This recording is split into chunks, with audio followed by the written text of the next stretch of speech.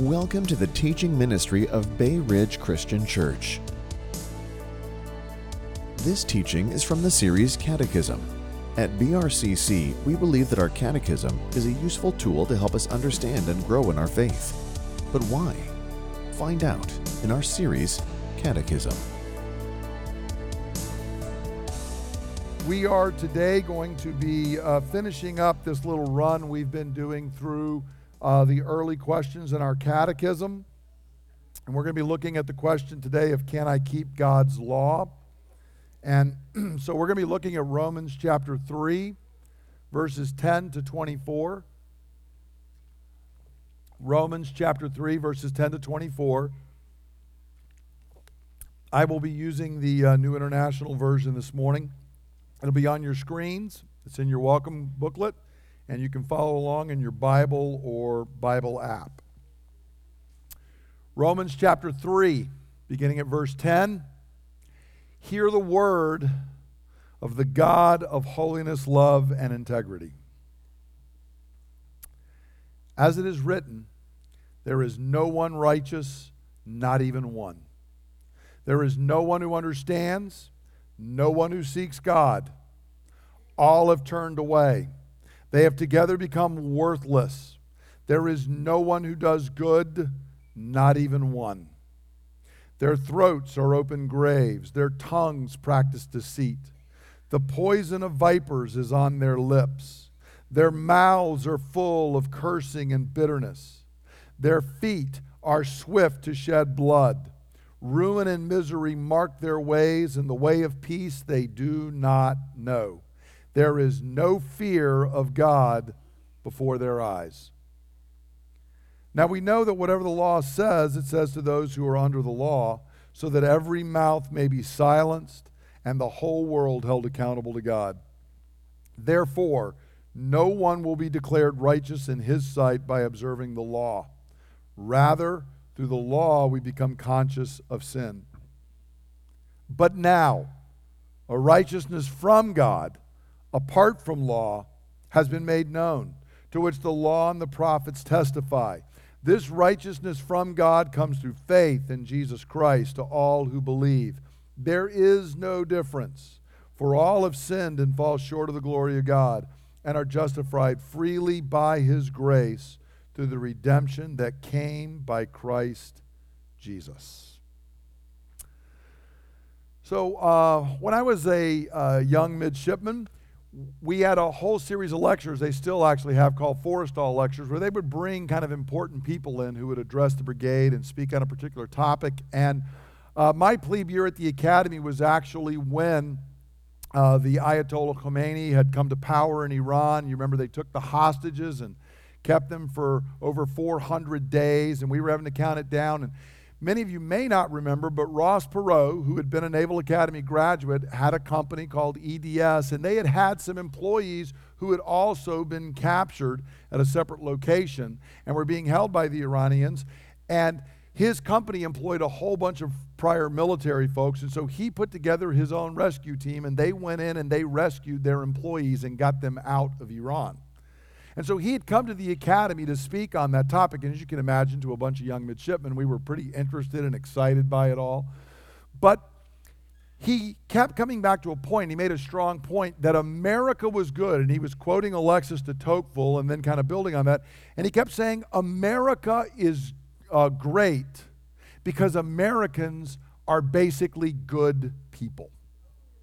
Americans are good people.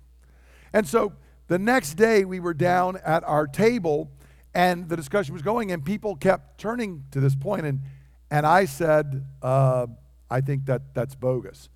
Americans aren't basically good people. We're all evil. And everybody said, yes, Brett, spread your wisdom to the rest of us. No, that's not what happened. Suddenly there was a firestorm. I mean, you'd have thought I'd gone up and slapped their mother or something. I mean, people were really upset with me. What do you mean? I mean, because they were certain that, well, human beings are probably good, but certainly Americans are essentially good people. And that's an indisputable fact. So I want to ask the question today, as we've been following through in our catechism, are people actually good? do we actually keep God's laws? We've been seeing God's law as a reflection of who God is. God is perfect in holiness, love, and integrity. He calls us to be perfect in holiness, love, and integrity. And the whole law, which is a reflection of God, you remember Jesus said can be summarized and broken down to two things. Love God with all your heart, soul, and mind, and love your neighbor as yourself. So, do we do that or not? Now, in our catechism, question 10 that we're looking at, you can see here what it is up on the screen. And the question is, can you live up to all of this perfectly? It's question 11, I'm sorry. Can you live up to all of this perfectly? And the answer that we have is no. I have a natural tendency in thought, word, and deed to not love God and my neighbor as he has commanded. So no, I don't keep this summary. I don't keep the law, and my natural tendency is not to do this. So we're going to dive into this text. There are many others we could use to see what the Scripture actually says regarding what we are like in our essence, in our core, and how that works its way out into our actions. So the first point, which we're seeing from the Apostle Paul's text here, is all are essentially sinful, not good. In our essence, in our core, we're not just talking about our actions, but in our essence or our core, we are actually not good. We are actually not bent towards God and good and righteousness and holiness and love and integrity. We're actually bent away from all of those things. Now, why do I say this? Notice how Paul begins this summary in Romans chapter 3, verses 10 to 12. And by the way, you might note if you look in your Bible that there's quotes around these because all of these are quotes out of the Old Testament. This isn't just Paul's word. Paul's taking a whole bunch of quotes out of the Old Testament, particularly out of the book of Psalms, to tell us what we're like. And so notice he says, as it is written, there is no one righteous, not even one, no one who understands, no one who seeks God. All have turned away, and together they become worthless. There is no one who does good, not even one. So who thinks Paul thinks Americans are basically good people? It's very, very clear, right? Paul looks, and note the universal language. 6 times he uses the phrase no or no one, and the 7th time is all have turned away. So 7 times here Paul does this, and you might note the number. He's saying in the fullest sense, with all that we can do, with the number of perfection, I want you to understand no one is like this. Everyone is the opposite of this. And notice that it ends with the exclamation, not even one. Now this all makes it very simple for us. Paul is stating here, no one is good, no one is righteous, no one understands, no one, not one human being in their natural state seeks God. None.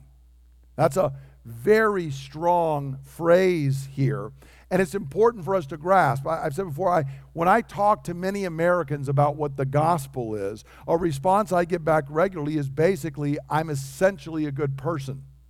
And then when I turn to this passage and say, well, read this, then you get the shocked look in their eyes. And they start thinking, well, Paul must be just having a bad day or something.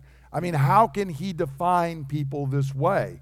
But the reason Paul is doing it, I want you to see here, Paul is telling us that this isn't just, our problem is not just a few external actions. It's not that we occasionally violate God's law. Paul is saying at the core of our being there is a problem.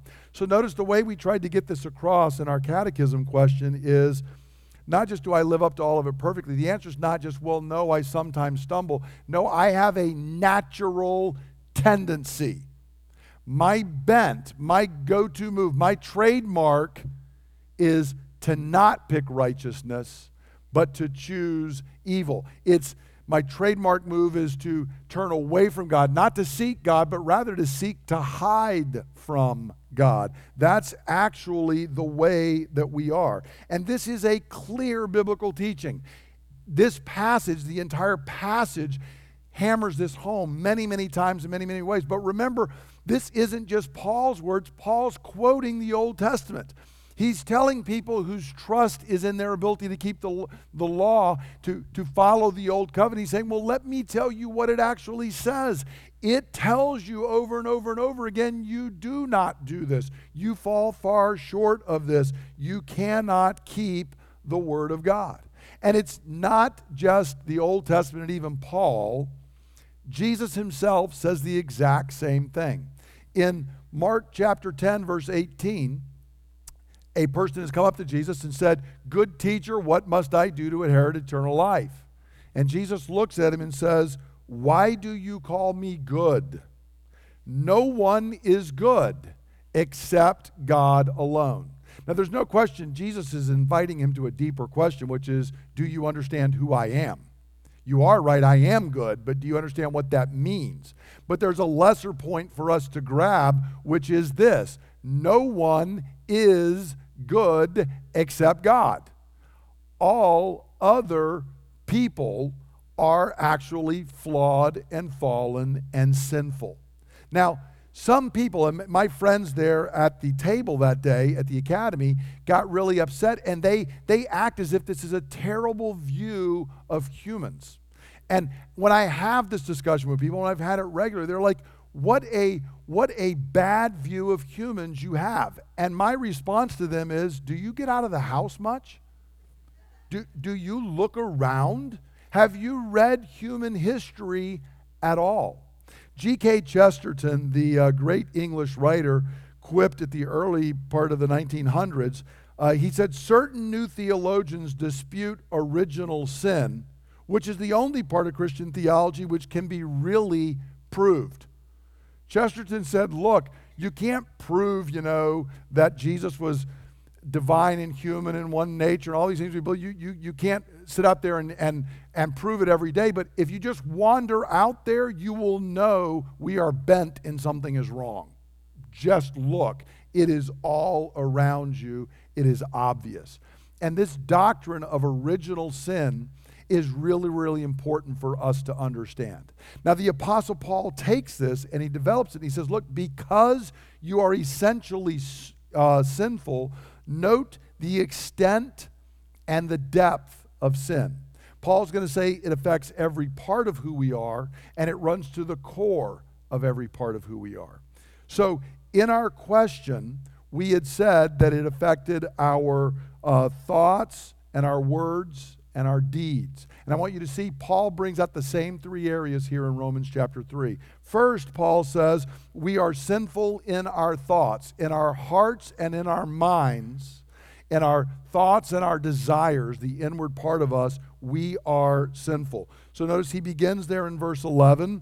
There is no one who understands, no one who seeks God. So he says, you don't understand with your mind, you're not thinking like God or after God, and you don't seek God with your heart. There are people who try to, well, if I could just get down to the core of my being, but my heart is good, my heart seeks God. Paul says, no, it does not. You do not seek God. If God did not seek you, friend, you wouldn't be here today, nor would I, because we do. There is no one who seeks God. We have a basic problem in our interior, in our mind, and in our heart. And so our internal attitude, Paul summarizes at the end of all this. Notice the final verse is, there is no fear of God before their eyes. Paul's saying your internal attitude is you don't fear God. Your internal attitude is not, again, that you are after God. Now, by fear of God, he's not talking about that I'm afraid of God and that I'm cringing from God, but it is a right disposition of love and obedience towards God as our Creator and Lord. And Paul's saying that is absent from the basic human disposition after the fall. Rather than responding to God lovingly and saying, I want to love you with all my heart, soul, mind, and strength, and therefore I want to love my neighbor as myself, we don't live with that fear. We don't follow that way. We turn after ourselves. So Paul, notice, begins with our thoughts, our internal desires, and our internal disposition. Secondly, he then moves on and says that works itself out in our speech. Because we are bent deep down inside, it shows up in our words. So notice in verses 13 and 14, their throats are open graves, their tongues practice deceit, the poison of vipers is on their lips, their mouths are full of cursing and bitterness. So notice he, a bunch of different ways here, is saying this comes out in your speech. But notice Paul very graphically, and I love this, he's picked Old Testament verses that deal with every part of the speech process. It starts with the throat. The actual Greek word for throat is larynx, from which we get larynx, voice box. And Paul says, starting down in your throat, starting down in your voice box, it's an open grave. Now, in the Hebrew mind, graves are unclean. And graves are supposed to be covered over because they're full of corruption, and they, in fact, are going to have disease in them. They're an unclean thing. But Paul says, rather than being a closed-over grave, your throat, your voice box, is an open grave. It's full of corruption, and it's spewing it forth. The next thing he says is, and then your tongue practices deceit. So your word arises out of this grave, and then your tongue adds deceit to it. And then as a final shot, before you actually speak the word, your lips are like an adder, an asp, a poisonous snake, and you inject poison into the word. So it's corrupt, full of putrefaction and nasty stuff. It comes up to your tongue where deceit is added, and then you inject poison into it before you put it out. Who thinks that's a good picture of our words? See, this is not a flattering statement Paul's making. He's saying this is what human speech is like. And so he then says, your whole mouth is full of cursing and bitterness. So Paul's saying your inward bent is away from God, and so it shows up in your speech. This is why we speak the way we do. Now, let me say two things that are important about this. Number one, sometimes in our culture, we act as if words don't matter, but they do matter. Words really do matter. If you've ever had someone speak in a manner like this to you, and we all have, it's incredibly painful. It is hard to forget. But here's a second thing that comes from that, which is what we also want to say is, well, I spoke in anger, but I'm not really like that. Okay? I may have used cursing in my language. I may have spread slander about another person that bears the image of God, but that's not the way I am. And here's the biblical answer: yes, it is. Out of the overflow of the heart, the mouth speaks. Notice what Jesus says in Matthew 15. Don't you see that whatever enters the mouth goes into the stomach and then out of the body? But the things that come out of the mouth come from the heart, and these make a man unclean. This is when the disciples had gotten on the wrong side of some of the Pharisees by not washing their hands ceremonially before they ate. And Jesus is having an argument because the Pharisees, see, they're very concerned about keeping ritual laws. That's what we humans like to do. If we can just reduce the law down to a few rituals I can keep. And Jesus is saying, don't you understand that whatever you eat goes into your body and then out of your body? That's not your problem. Your problem is what's coming from within you. And your words are arising. And when I hear your words, I know that they are flowing from an unclean spring. That's what's going on. It is polluted down deep. And so your sinful speech arises from a sinful heart. But if we have a sinful heart, which Paul has told us in the first couple verses we have, and then they work themselves into our sinful words, what's the last place they're going to end up then? In my actions. It's my thoughts, my words, and my deeds. So notice Paul then moves on to the next thing, which is our actions in verses 15 to 17. Their feet are swift to shed blood. Ruin and misery mark their ways, and the way of peace they do not know. So he's moved from words to actions, from organs of speech to the organs of your lifestyle, if you were. In other words, we speak with our lips and our throat and our mouth. Now he's talking about our feet, which path that we actually walk out. And notice the description of his thing here. Paul's very strong. He says not only are our feet walking an evil path, but they are swift to shed blood. Now, we might look and say, well, come on, Paul, that's overly swift to shed blood. I remind you, this is actually the Old Testament. But let's go back and ask ourselves a question. So somebody help me here. I forget these things. In what chapter did sin first enter our story? Genesis chapter 3. So we sin in Genesis chapter 3. In fact, at the end of Genesis chapter 3. And when's the first murder? What chapter is that? 4.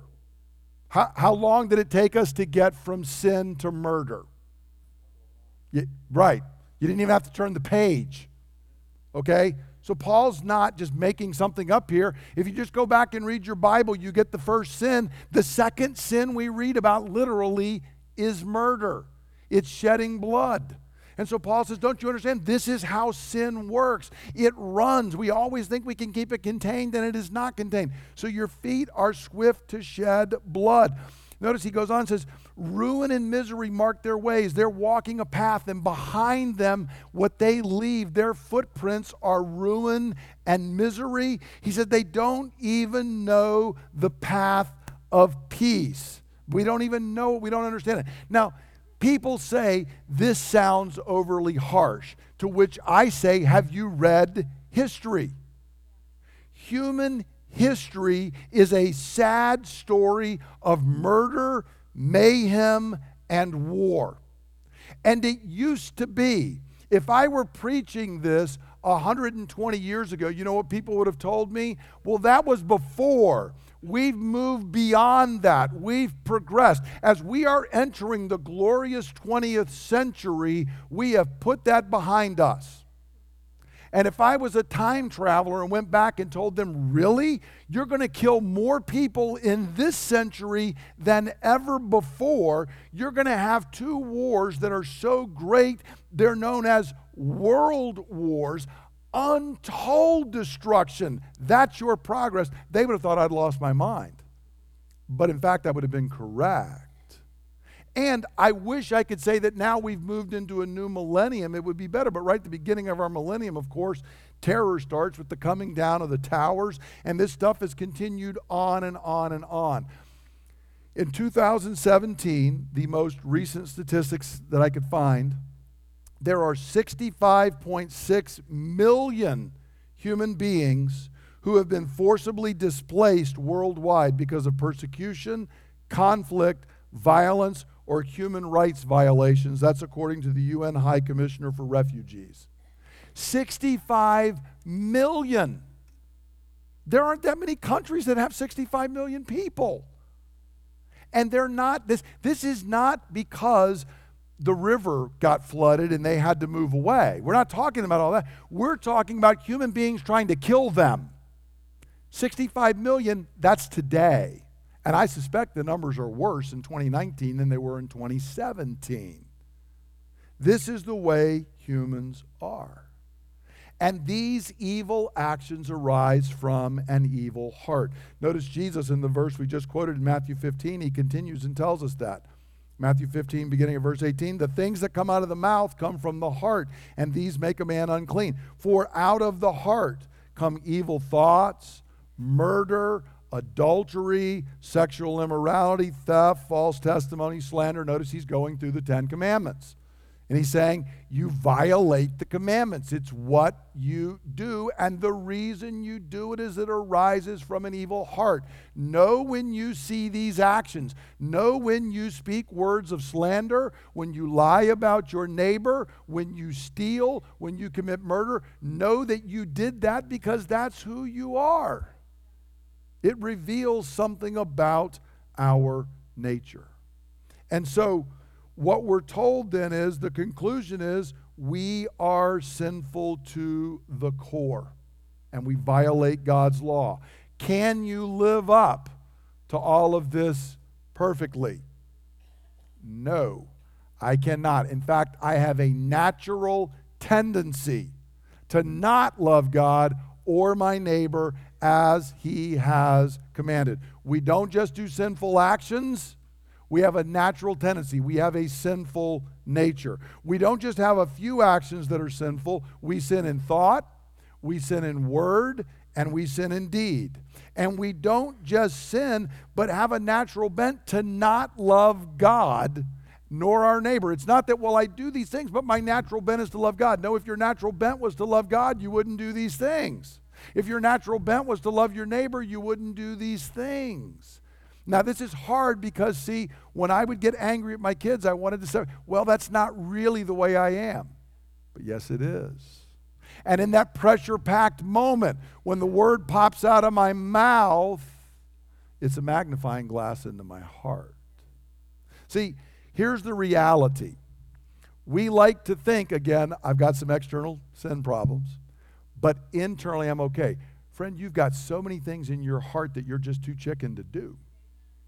And so do I. We don't do them because we're afraid of what the repercussions might be, but deep in the depths of my heart, if I thought I could get away with it. And if you don't believe that, look what happens when you get into a city and suddenly for some reason they know the police will not be coming in. Let's go ahead and predict what's going to happen. Mass rioting, looting, everybody goes crazy is what they do. And it's not just a few people. This happens over and over and over again. So this is our problem. Now, that's where the catechism question ends, but I'm not going to leave us there because I would be a bad pastor if I did that.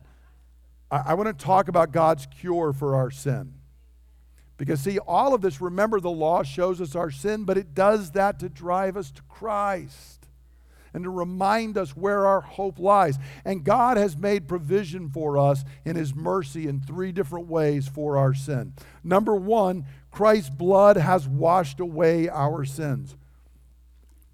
Now, all of this is there in Romans 3, 4, 5, and 6. I'm going to bring in a few other passages. In Ephesians chapter 1, Paul says, in Him, speaking of Jesus, we have redemption through His blood, the forgiveness of sins, in accordance with the riches of God's grace. I love that phrase, the riches of God's grace. God doesn't have a little, He is rich. He is overflowing in grace, because man, do I need that. 1 John chapter 1, verse 7, if we walk in the light as He is in the light, we have fellowship with one another, and the blood of Jesus, His Son, purifies us from all sin. We're afraid to own up to how deep our sin goes, but we need to understand, see, the gospel has made provision for this. Our sin has stained us and everything about us, but the promise is that Christ's blood is sufficient to cleanse, to purify, to remove my sin from me. It is that Christ has redeemed us, paying the penalty for our sins so that we might be free. That's what redemption is. There is a price that has been paid to bring us back to God, and in doing that, He has cleansed us. So through the blood of Christ, we are free from any stain or penalty of sin. If you are here as a Christian and you are trusting, remember in our text, Paul said, the law's here not to make us declared righteous. It'll never do that, but so that we will look to Jesus. And if you are here and you are a Christian, you have done that, know that your standing is not halfway clean. You are cleansed. You are purified of every stain of sin. Your sin is deeper than you can imagine. And that's not just a statement about you and, well, I've got to figure it out. My sin's deeper than I can understand. I've been meditating and laboring and working on this for 40 years now, but I still am astounded when I realize how deep my sin is. But no matter how deep it is, His ability to cleanse and remove it is deeper still. It is greater still. No matter how great your sins are, His mercy is more. And friends, that is good news. Second thing that Christ has done is Christ's righteousness is given to us to make us positively holy. Back in our text in Romans 3, notice what Paul says. But now, So the law did its work, but now a righteousness from God. Notice where it comes. This is not my righteousness. It is a righteousness from God, apart from law, has been made known, to which the law and the prophets testify. This righteousness from God comes through faith in Jesus Christ to all who believe.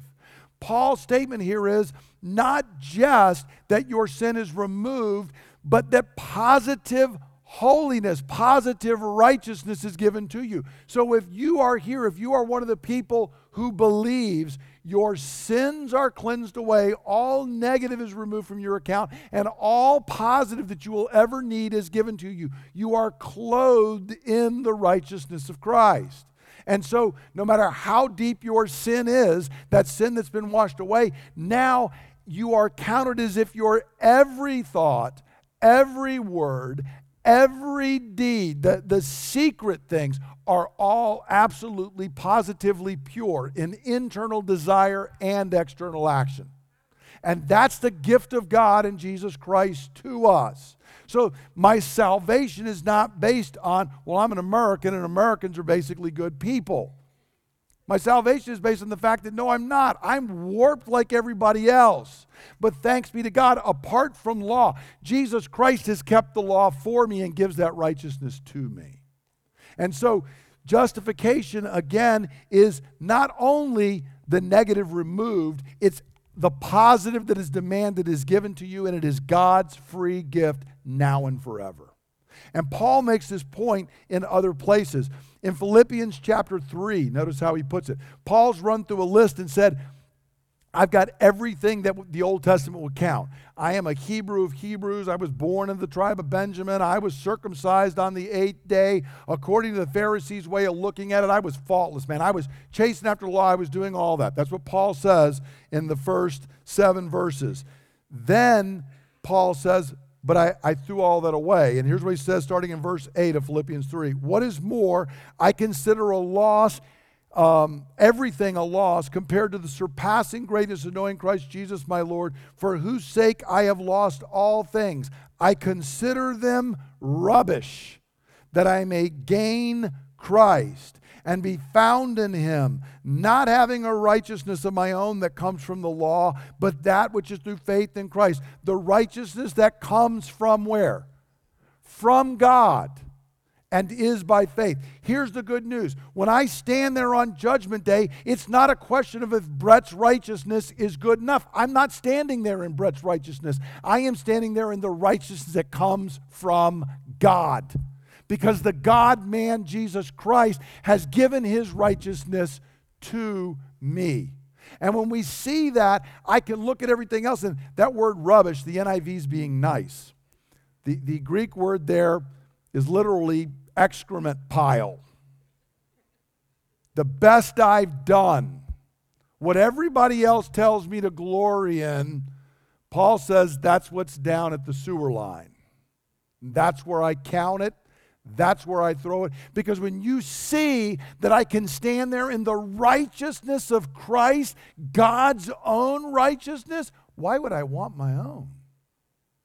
This is everything I need. But there's more. Remember those old commercials where the guy does that, right? Except for in this case, there really is more.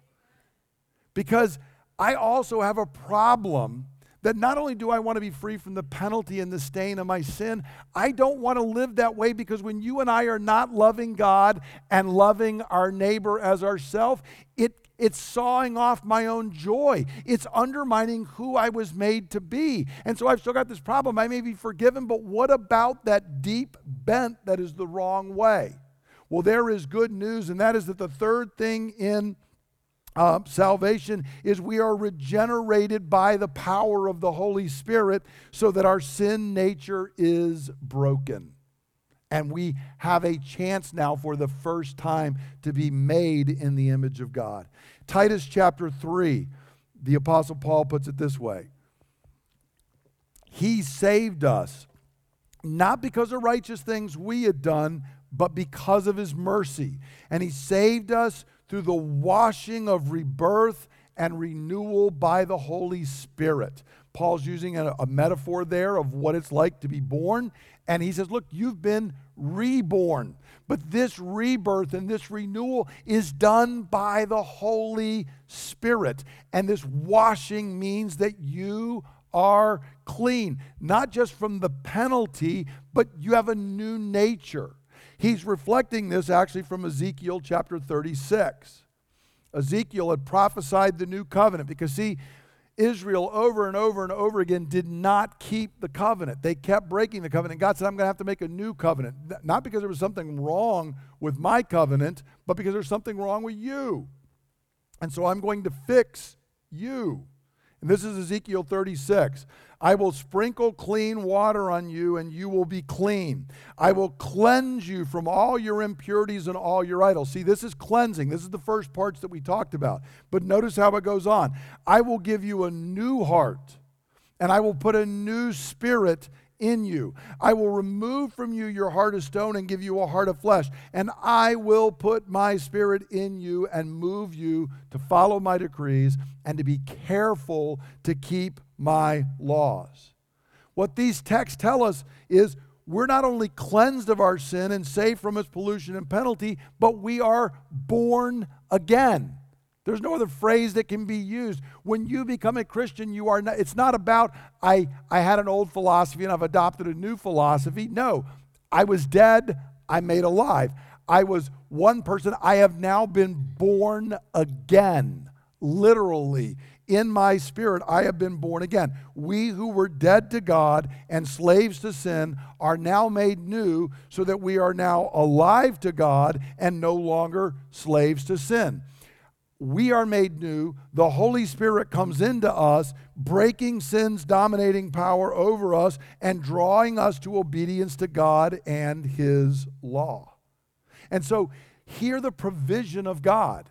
Not only have we been justified because of regeneration, we're also being sanctified, growing in freedom from the power of sin and an actual holiness of life. Again, not to earn my salvation, but because I recognize God's law is a reflection of who God is and the way creation operates. And so I don't want to live in sin's dominion because it's always destructive. Sin that we think we can contain in Genesis 3 ends up with one brother killing another on the same page. And it spreads so bad that we're told in Genesis 6, the thought of everyone's heart is just continually evil.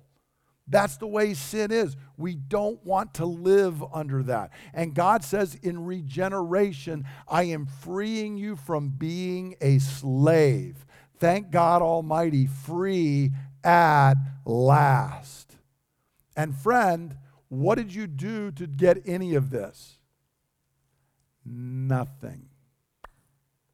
Nothing. You are regenerated by the Holy Spirit, justified and cleansed by the blood of Christ, given the righteousness of Christ, declared to be God's children with claim to every covenant promise God has ever made. And none of it is done by you or me because we couldn't do it in the first place. Now, how do we apply this? And we're going to come to the Lord's table as the ultimate application. It's two very simple questions that arise from our text today. Number one, do I see my dilemma? See, here's the great danger. The danger is to say, yes, but. Paul, I understand it, but. There is no but. Do I understand my dilemma? This text is about me. My problem is not a few external actions. It's that I am sinful to the core. There was a Christian song by a guy named Derek Webb a few years ago that I love. It's called Crooked Deep Down. See, that's our problem. We're crooked deep down. And in it, he says, don't ask my enemies about me, and even worse, don't ask my friends. Right? Because, see, they might tell you what I'm like. And we're that way. We are all that way. Left to our own, we would utterly turn from God and give ourselves over to sin. If God did not intervene, sin would destroy us and everything we touch. I say this with full confidence. There is no one in this room that understands just how destructive and horrifying sin actually is. Because if I understood this, I would not sin tomorrow. If it was not for the mercy of God, sin would have already destroyed the entire universe. That's its nature. So, do I recognize and confess not just my sins, but my sin? Not just my external actions, but my very nature. Do I recognize I'm the problem? Me. Do I see the depth of my need for salvation and deliverance? See, anybody who's still trying to work to save themselves, I realize they don't know how bad it is. They really don't get how bad it is. Because if we understand, the more I touch it, the more contaminated and polluted it becomes. The more I try to fix it, the more parts of the thing I break. When you see that, you stop. Do I recognize that? Do I recognize my utter inability to save myself? If I could put it in a metaphor, you and I, friends, are polluted wells. A polluted well does not cleanse anything. It just pollutes whatever it touches. Do we recognize this? Again, the question is, if there are things in me saying, but, no, let me explain. That's the sign that I've not let the law of God do its work. Now that's the first part. Second, do I see the great provision God has given to me in Christ? If we let the law do its work and we see how bad our dilemma is, that opens up for us to see how great our salvation is. What we could never do, Christ has done for us. You and I cannot keep the law. You do not do it for a day, nor do I. You do not do it in thought. You do not do it in word. You do not do it in deed, and nor do I. You do not love God as you ought. You do not love your neighbor as you ought, nor do I. We do not. But Christ has done it for us. He was perfect in thought, word, and deed. He died and bore the covenant curse, washing away our sins to give us full status as the children of God. The Spirit of God has come and regenerated us and made us new. So we are children of God now by regeneration, and we are children of God by adoption. And in both cases, our status is heirs of every covenant promise God has given.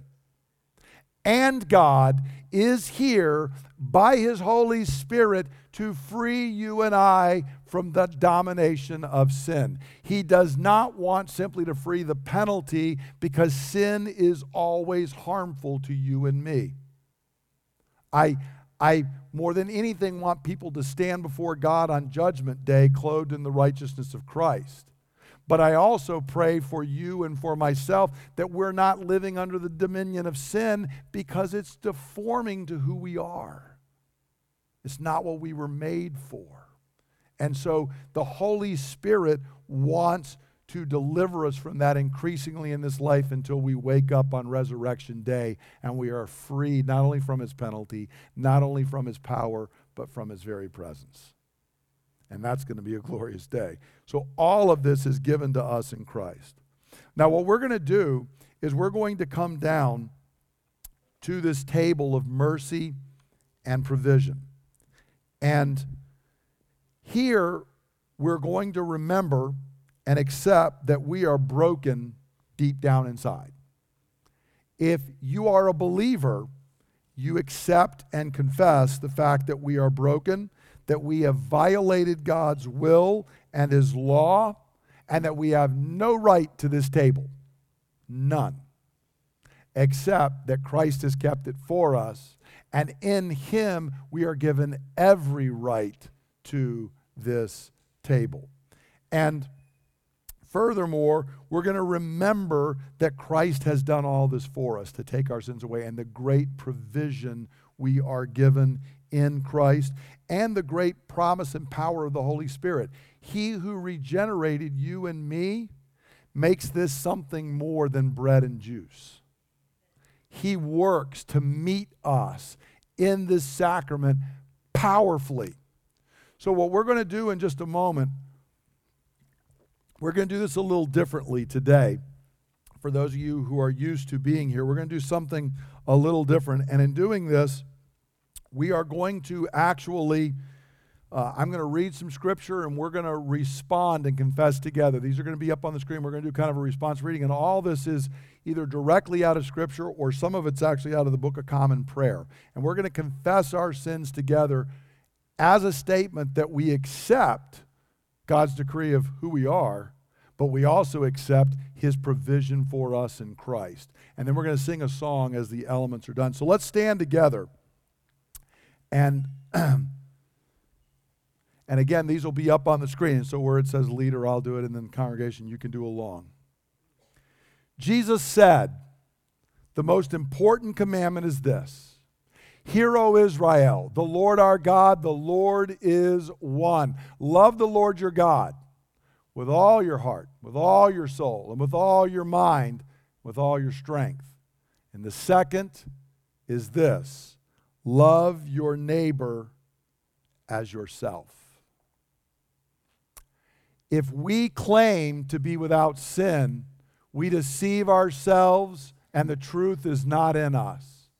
But if we confess our sins, he is faithful and just and will forgive us our sins and purify us from all unrighteousness.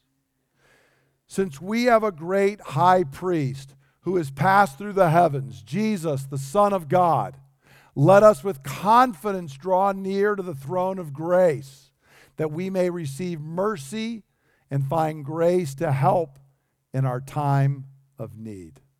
So let us confess our sins against God and our neighbor. Most merciful God, we confess that we have sinned against you in thought, word, and deed, by what we have done and by what we have left undone. We have not loved you with our whole heart. We have not loved our neighbors as ourselves. We are truly sorry and we humbly repent. For the sake of your Son, Jesus Christ, have mercy on us and forgive us, that we may delight in your will and walk in your ways to the glory of your name. Amen. You can go ahead and be seated. If you believe those words we just read and prayed together, then I invite you to this table today. You don't have to be a member in our congregation. You are welcome to come to the Lord's table to receive fresh and new the grace and mercy of our God. And I encourage you to trust the same powerful Holy Spirit who regenerated you so you could even see the kingdom of God. That Holy Spirit is here to work, to feed and encourage and strengthen you, and to empower you and me to walk a little more like Jesus this week. For what I received from the Lord, I pass on to you, that the Lord Jesus, on the night he was betrayed, took bread. And when he'd given thanks, he broke it. And he said, "This is my body, which is broken for you. Do this in remembrance of me." And in the same way, after supper, he took the cup. And he said, "This cup is the new covenant in my blood, which is poured out so that your sins may be forgiven. Drink from this, all of you, in remembrance of me. For as often as you eat this bread and you drink this cup, you proclaim the Lord's death until he comes." Jesus, we come to this table not because we are worthy, but because you are. And Holy Spirit, we come to this table not merely out of a sense of ritual, but because we believe your promise to meet us, freshly filling us with grace and mercy and the very power of God. Come meet us, we ask in Jesus' name. Amen. We're going to distribute the elements. If you need gluten-free bread, if you just raise your hand, that will be distributed to you. And then we are going to, as we're doing it, why don't we stand together? There's going to be a song that is going to be coming up here on the screen. It's a song we sing, but it's going to have the lyrics up here. It's called His Mercy is More. So let's stand up together, and we will worship together, and then we'll take the elements in just 4 or 5 minutes. Christ, our Passover, is sacrificed for us. Therefore, let us keep the feast. Receive now the gifts of God for the people of God. This bread is the sacrament of Jesus Christ, the true bread of heaven, who was broken for you. Take and eat, receiving grace, mercy, and forgiveness.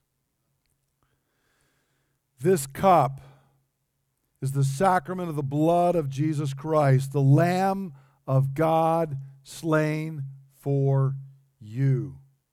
Take and drink, receiving full cleansing for your sins. Our triune God, we thank you for the great salvation you have given to us. Father, before the foundation of the world, you chose us. Jesus, in the fullness of time, you redeemed us. Holy Spirit, you came and regenerated us so that we are children of God, cleansed, counted righteous, created anew. Holy Trinity, send us forth under your blessing and power, that we might love you with all of our heart, soul, mind, and strength, and that we might love our neighbors as ourselves. Lord, we ask this in the name of Jesus our Lord, for your glory and for our good. And God's people say, amen. Amen. Friends, receive the blessing of God as I speak the benediction over you. May the God of peace, who through the blood of the eternal covenant brought back from the dead our Lord Jesus, that great shepherd of the sheep, may he equip you with everything good for doing his will, and may he work in us what is pleasing in his sight through Jesus Christ our Lord, to whom be glory forever and ever. Amen. Go forth blessed and be a blessing. Thank you for listening to the teaching ministry of Bay Ridge Christian Church. For more teachings and resources, please visit www.brcc.church.